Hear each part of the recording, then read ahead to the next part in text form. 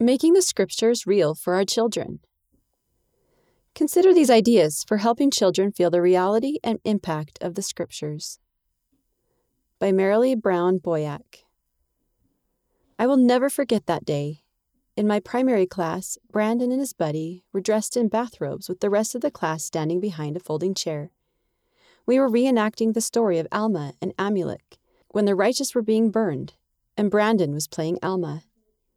As he read the scriptures where Alma was constrained by the Spirit from saving the people, tears ran down his cheeks. He finally looked at me in desperation.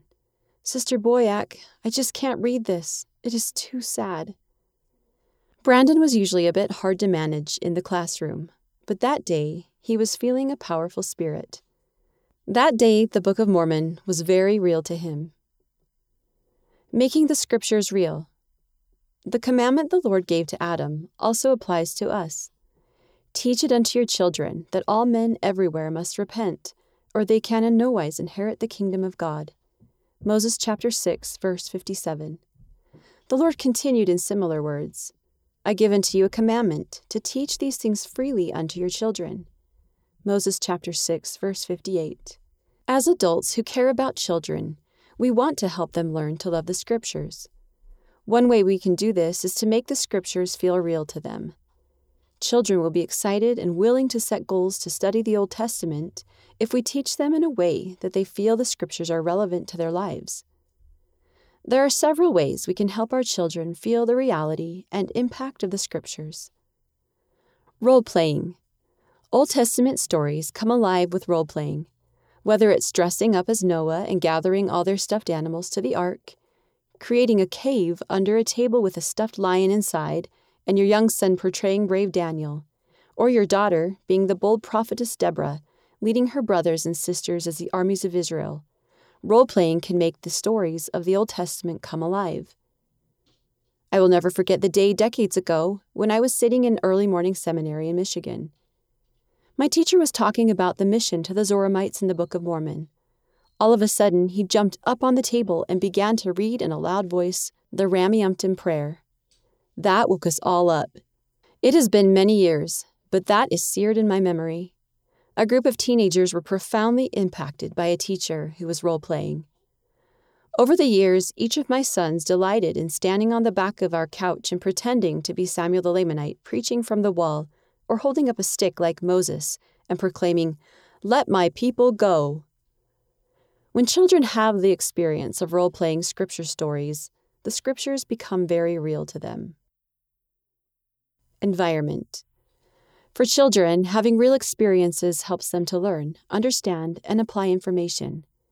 We can do this by setting up an environment to connect the scriptures with their surroundings and their lives. For instance, when our 4 sons were little, we were studying the Book of Mormon together. One home evening occurred in our tent, where we talked about Lehi and his family journeying through the wilderness. We talked about what it was like for Lehi's family to travel and live in a tent for so long. The story came alive to them. As you are teaching about Abraham's experience learning about the stars and heavens, the environment can make a huge difference. Imagine a lesson being taught at night, lying on the grass with your children under the stars. Abraham's experience will be meaningful to them in a deeper way.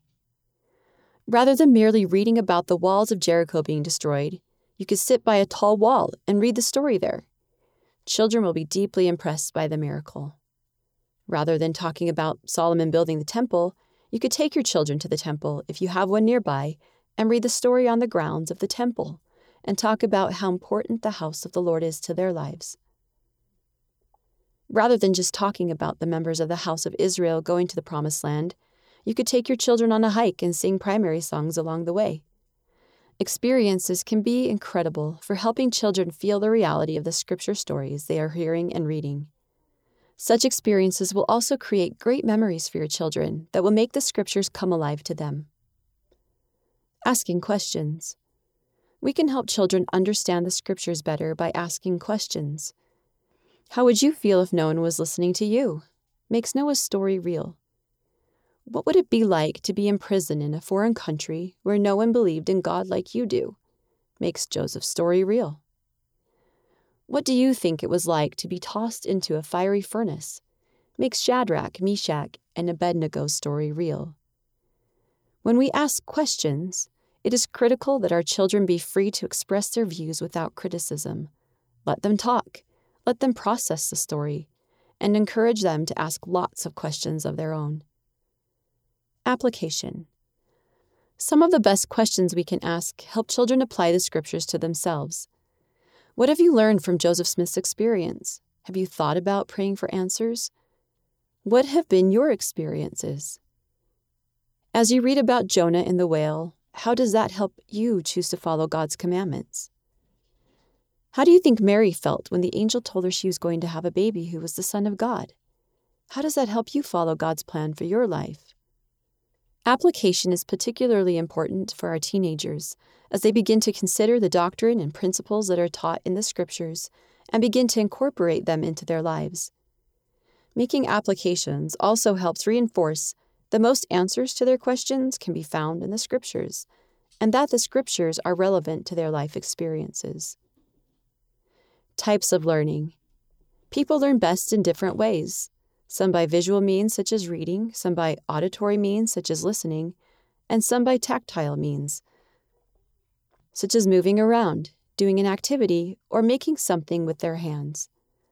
To help children comprehend and apply the scriptures, it's best to use the approach that matches their learning style. It is helpful to assess what type of learning style appeals to each child. Primary teachers can work with parents to understand the children's learning styles, so that teachers can adapt their teaching methods to help each individual child. Visual learners will benefit from having their own set of scriptures so they can read and mark them. You might also post pictures from scripture stories in their rooms or elsewhere in the home. Auditory learners enjoy listening to the scriptures.